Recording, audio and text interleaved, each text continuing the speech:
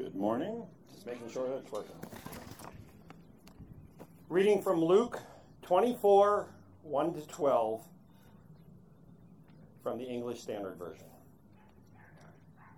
But on the first day of the week, at early dawn, they went to the tomb, taking the spices they had prepared. And they found the stone rolled away from the tomb. But when they went in, they did not find the body of the Lord Jesus. While they were perplexed about this, behold, two men stood by them in dazzling apparel. And as they were frightened and bowed their faces to the ground, the men said to them, "Why do you seek the living among the dead? He is not here, but has risen. Remember how he told you while he was still in Galilee that the Son of Man must be delivered into the hands of sinful men and be crucified, and on the third day rise." And they remembered his words. And returning from the tomb, they told all these things to the 11 and to all the rest. Now it was Mary Magdalene and Joanna and Mary the mother of James and the other women with them who told these things to the apostles. But these words seemed to them an idle tale, and they did not believe them. But Peter rose and ran to the tomb. Stooping and looking in, he saw the linen clothes by themselves. And he went home, marveling at what had happened. This is the word of the Lord. Thanks, Val. Have you ever gotten news that was just too good to be true? Just this last week, we were given not one, but two bikes. Showed up right in our driveway. One that was Miriam-sized, that's my wife if you're visiting today, and one that was Nora-sized. That's my 5-year-old. We couldn't believe it. It was an amazing blessing from the hands of two of our members. You know who you are, and we're really grateful for that. If anyone has a Josh-sized bike or car or boat, they're looking to unload on Totally Game. But today we're going to tackle something that is almost too good to be true. If it is true, then it is the single most important event in the history of the world. Whether you know it or not, the meaning of your life hinges on your response to this fact. If what we hear today is fake news, well, then we've wasted our time, and we have wasted our money and emotion on a lie. So here's the question at stake. Did Jesus really rise from the dead? Did Jesus really rise from the dead? Christianity is a sham if he did not. Here's today's big idea, and you can follow along on that sheet on the sermon page there. The big idea that kind of encapsulates where we're headed today. Jesus' resurrection changes everything for everyone. Whether you're in this parking lot, or in the houses next door, or on the other side of the planet, Jesus' resurrection changes everything for everyone. And we're going to support this claim with 3 points. If you're a clock watcher, the first one's a little bit longer than the last two. So hang on if you're getting nervous at the end of the first. Jesus' arrest was late on a Thursday night. And he was brutally murdered on a Friday afternoon and evening. And then Saturday, like yesterday, was passed over in silence. And then Luke 24, what Mel just read for us, ushers us into the dawn of Sunday morning. And Luke tells us that this group of women get up early to tend to Jesus' body per the Jewish custom. And so they're bringing spices in order to preserve his body so it doesn't decay as quickly. So grief and loss still weighing heavily on their hearts, they step into the twilight of this garden where Jesus has been laid to rest, and they make their way quietly toward the tomb. How does Luke stir up faith of Christians and skeptics alike in this short scene? Remember, he wrote that you might have certainty. The first thing this morning that we'll see is an empty tomb. I don't know how familiar you are with Christianity, but it may surprise you to find out that none of Jesus' followers expected that Jesus would rise from the dead. They were not predisposed to the resurrection. The whole reason these women were going back to Jesus' tomb was to finish the work of preparing his body for burial, because there was no expectation that he's going to be walking up out of that grave. They didn't think that. So I just say that to say that this wasn't a ruse. They really thought that Jesus was really dead. So one subtle point that Luke is making here is that Jesus had really died. These women had seen his real dead body. They'd seen it laid in the tomb. So Jesus wasn't fake dead. There would be no Miracle Max on scene, declaring Jesus only mostly dead and telling the disciples that mostly dead is slightly alive. Does anybody know who Miracle Max is? All four of you raising your hands. It's The Princess Bride. If you haven't seen it in a while, go back and watch it. It's classic. No Miracle Max on scene. There's a big difference between being mostly dead and all dead, and Jesus was all dead, and Luke is making that point. I only make this point this morning because throughout history, people have tried to explain away the empty tomb by arguing that Jesus wasn't fully dead, but instead almost dead, and made a miraculous recovery during his downtime in the tomb. There's more than enough evidence to demonstrate that Jesus truly died. And as the women walked through the garden on that morning, the first hint that something was off is that the stone had been rolled away from the mouth of the tomb. Their hearts would have skipped a beat. Not in joy. Again, resurrection is not on their minds at all.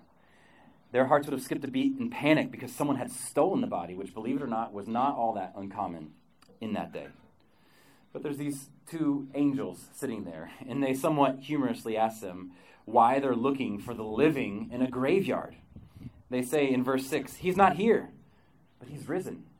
They say, don't you remember how he told you while he was still in Galilee that the Son of Man must be delivered into the hands of sinful men and be crucified and on the third day rise? Well, that little reminder was enough to jog their memories. And they remember all the times that Jesus had sort of hinted at his death while he was still living and walking with them. And they remembered that he was hinting at the fact that resurrection was his divine destiny. So they run back.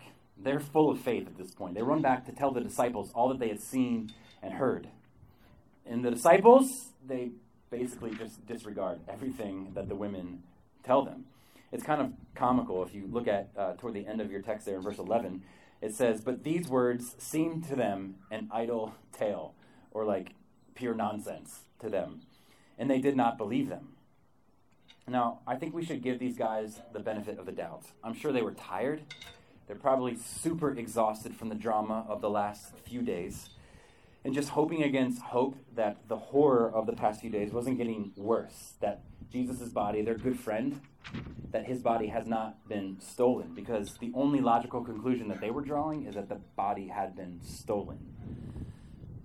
If we're honest with ourselves, it's a little bit difficult of a claim for us to believe, too. I can imagine being one of those disciples and struggling to believe as well.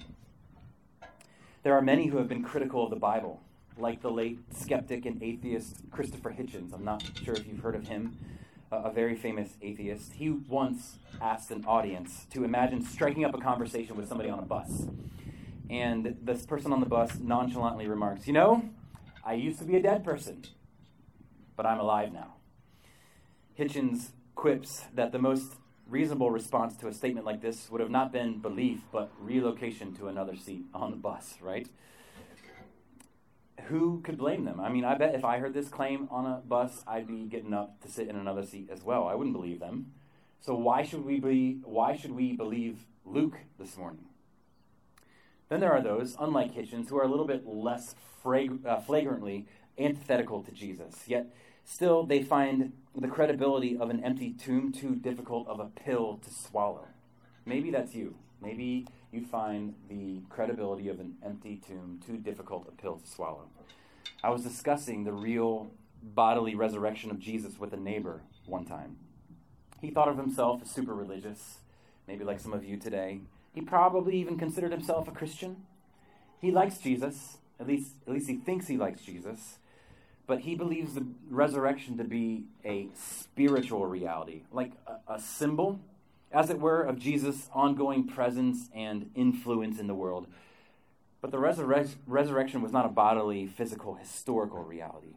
The actual physical empty tomb is like take it or leave it for him. He could, go one way or the other. What's important about the empty tomb, he told me, is its spiritual significance, the spiritual significance that you take from it as a human being. Whether it's true or not that Jesus rose from the dead, To him, it didn't really matter one way or the other. But he was so wrong. One of the New Testament writers, his name was Paul, he says this in 1 Corinthians 15:17. He says, "If Christ has not been raised, then your faith is futile, and you are still in your sins." Paul is saying, as someone else has said, that the tomb was merely a borrowed bed for the weekend. And the not-so-subtle point that Luke is making here is that the resurrection is a historical reality. And so I want to give you 3 quick reasons to consider that the resurrection was an actual historical event.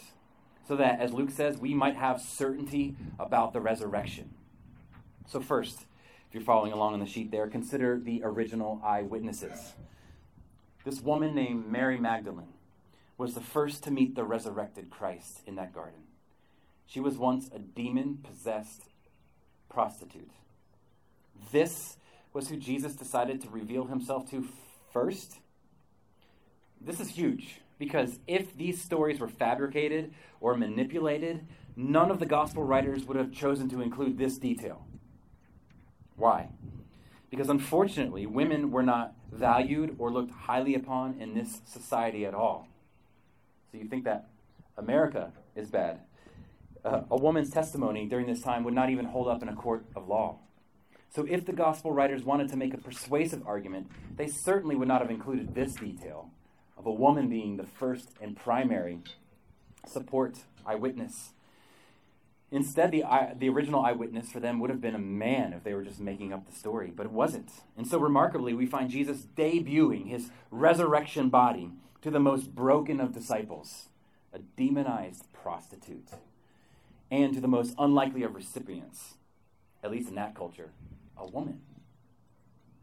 The unflattering original eyewitnesses in Luke's account lend credence to the resurrection story. But also, second, consider the unflattering honesty of the gospel writers. In his 1950 essay, C.S. Lewis wrote this. He was talking about how unlikely it would be for the Jews to invent a God-man, which is what is happening in the Gospels, right? Jews arguing that Jesus is the God-man. He says this is difficult because his followers, Jesus' followers, were all Jews. This quote is on your sheet if you want to follow along. This is difficult because his followers were all Jews. That is, they belonged to the nation which of all others was most convinced that there was only one God, that there could not possibly be another. It is very odd that this horrible invention about a religious leader should grow up among the one people in the whole earth least likely to make such a mistake. On the contrary, we get the impression that none of his immediate followers, or even of the New Testament writers, embraced the doctrine all that easily. So his point is this. In order for these very monotheistic, one-God Jews to have embraced Jesus as Messiah, something absolutely incredible must have happened.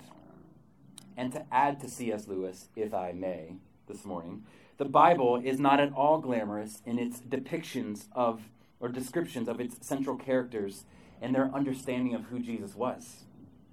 The remarkable honesty that the gospel writers exhibit is another reason to believe the resurrection claims. It would have been humiliating to pen the words that the gospel writers penned. Mary didn't expect this. Jesus' closest friends didn't expect this. The disciples, they were like really poor followers of their master. If this whole charade was just a clever ruse, why would they make themselves look so foolish and so unbelieving in all of the accounts that they tell? Why make Thomas look so doubtful? Why parade the disciples around like bumbling morons who can't even understand the plain evidence right in front of their noses? Also, consider the authorities' inability to produce a body. Consider their inability to produce the body. One of the most stubborn historical facts is that the enemies of Jesus could not produce his dead body.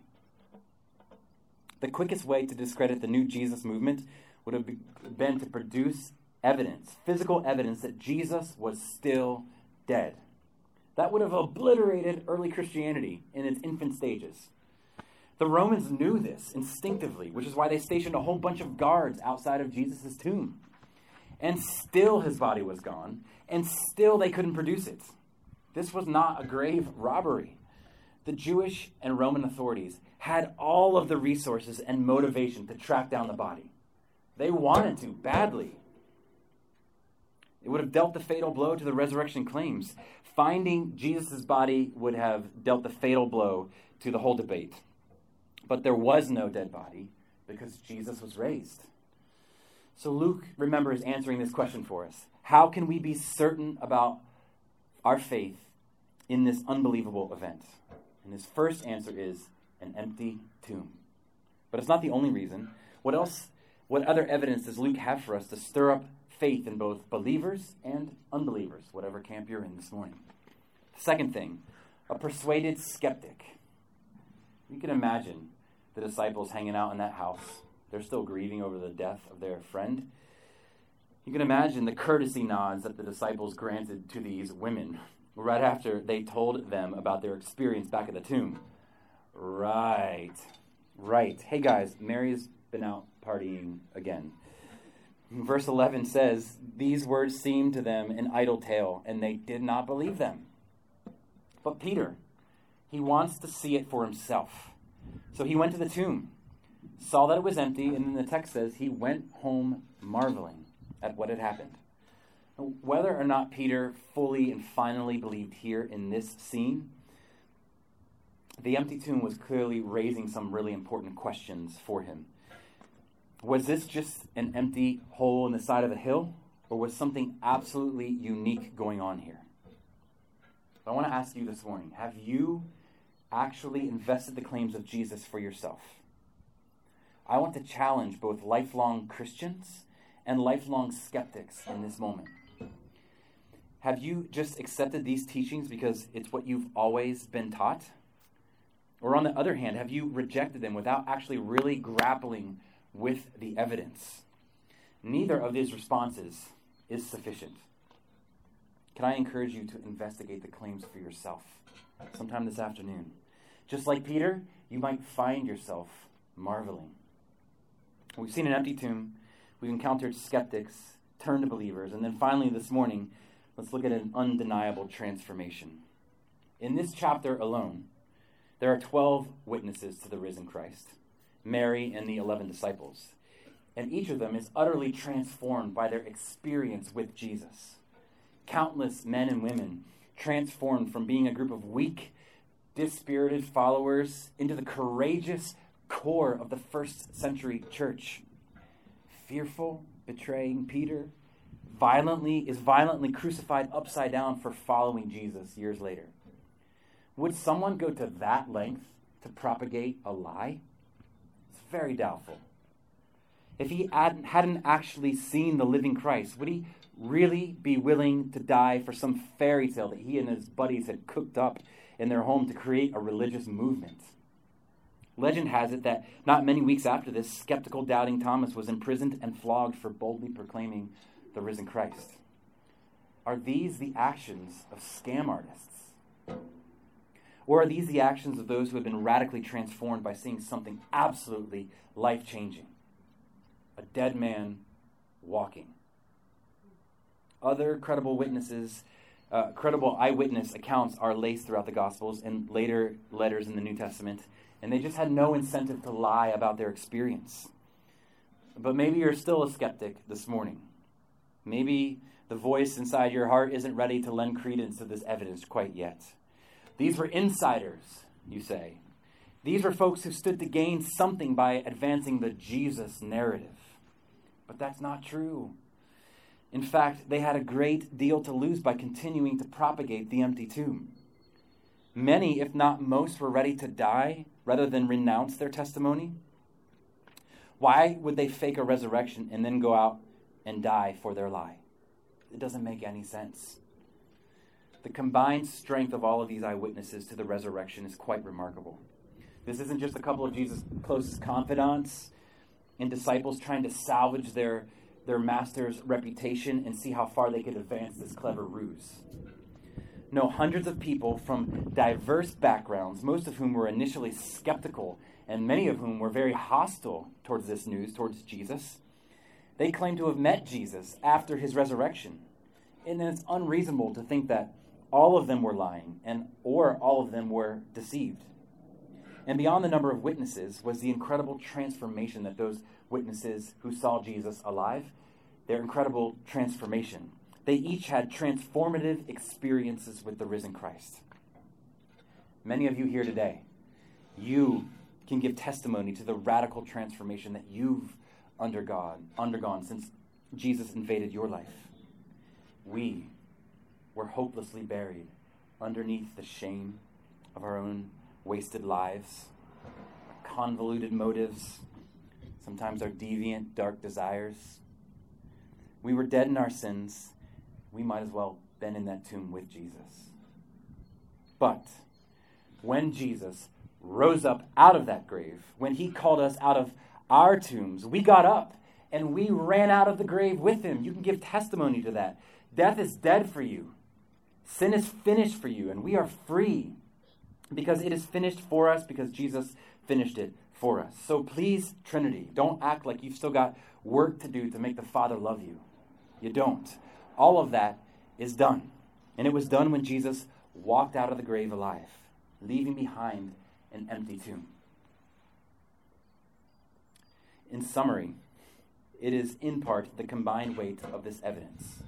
An empty tomb, persuaded skeptics, and the radical transformation of his followers. It is this evidence that has led millions throughout history to believe that Jesus really did rise. And if he really did rise, then he really is God. Hear this, skeptic. If he really did rise, then he really is God. And he is the King. And you ought to embrace him as such. He'll return the embrace. And so as we wrap, I'd just like to address once again the two different groups represented here today. Earlier I said that the gospel changes everything for everyone. The resurrection changes everything for everyone. But there's no escaping the implications of this monumental event for any of us today. If you're visiting today and you're just straight up doubtful, we want you to know that Trinity is a safe place to bring your doubts. We often say around here that this is a place where it's okay to not be okay. Bring your skepticism. Let's have meaningful dialogue about this. Bring your brokenness and your darkness.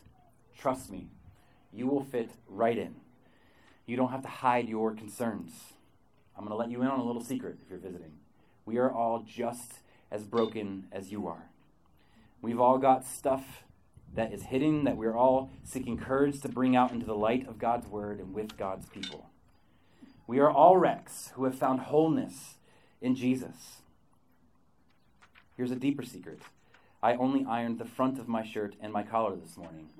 The sleeves and the back are a total wreck and a total mess.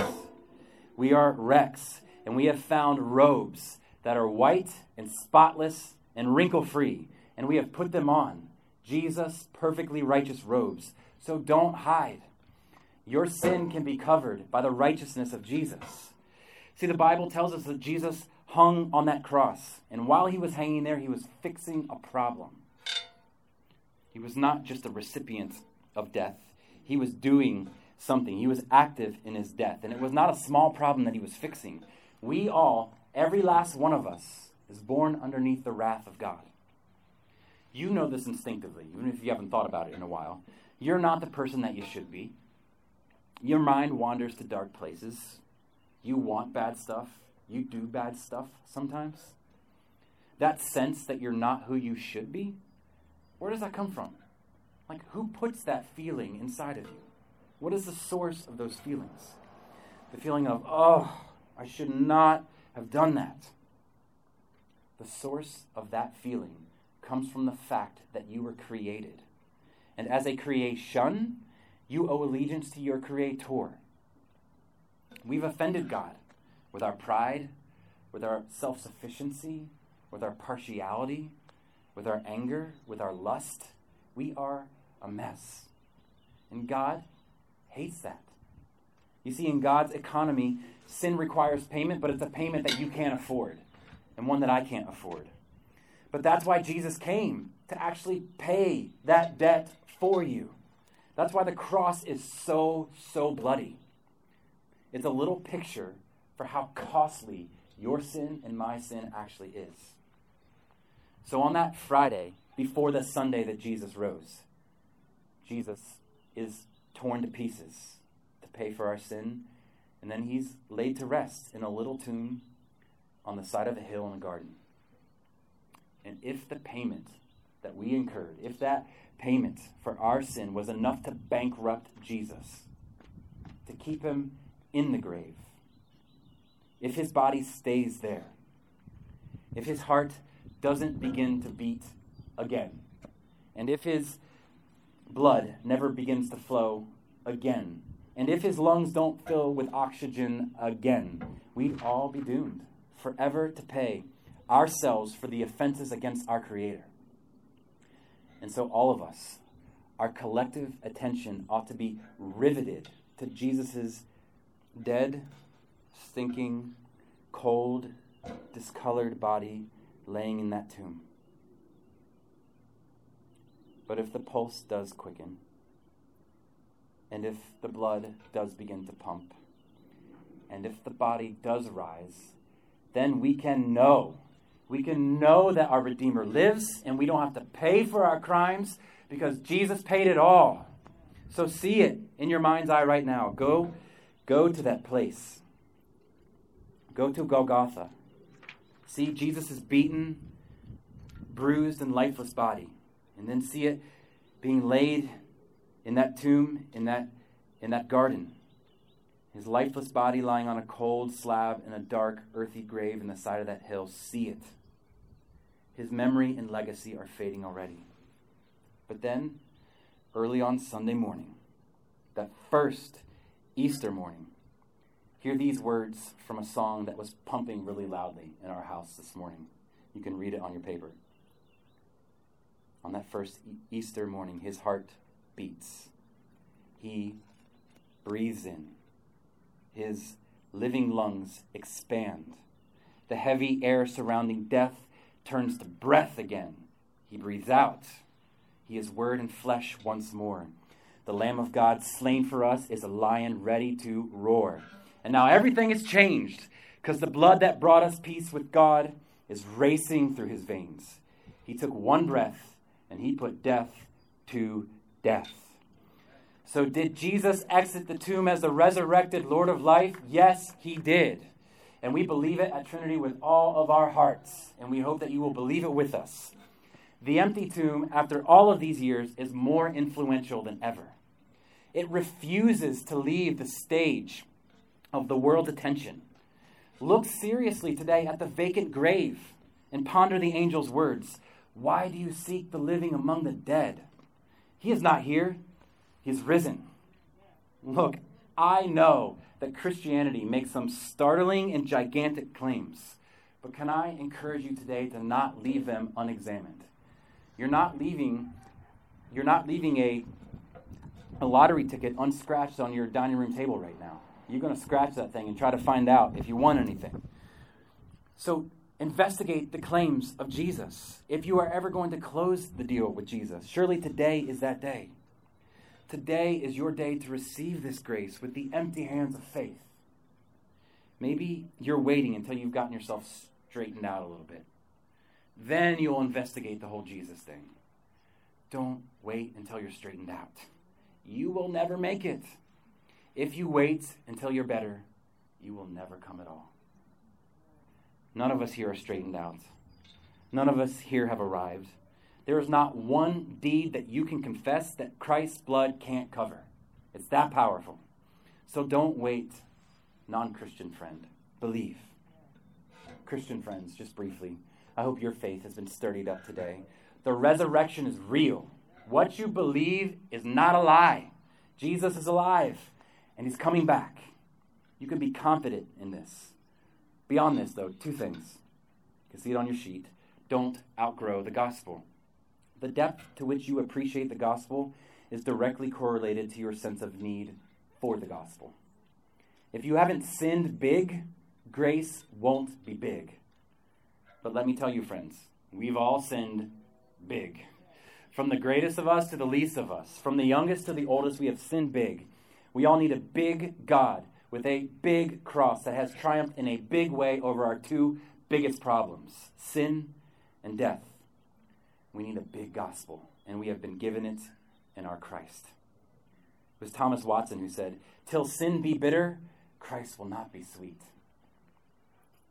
Don't outgrow your need for the gospel. And second and lastly, don't lose your awe of the gospel. God loves you because of what he's like, not because of what you're like. Hear that again, Christian. God loves you because of what he's like, not because of what you're like. God loved us despite us, not because of us. He's a good, good Father. It's who he is. Don't forget the immense love shown to you in the gospel. You are more sinful than you know, friend, but you are more loved. You are more loved than you could ever imagine. Don't let the awe of God's love for you be lost on you today. Christians, non-Christians, it's a fact. Jesus rose from the dead. In Trinity, Jesus' resurrection changes everything for everyone. Let's pray. Jesus, thank you for coming, for dying the death we deserved, for rising triumphantly over the grave. We love you because you first loved us. I pray now as we enjoy this picture of baptism that you will help us to see and savor Jesus in a new and special way. Amen.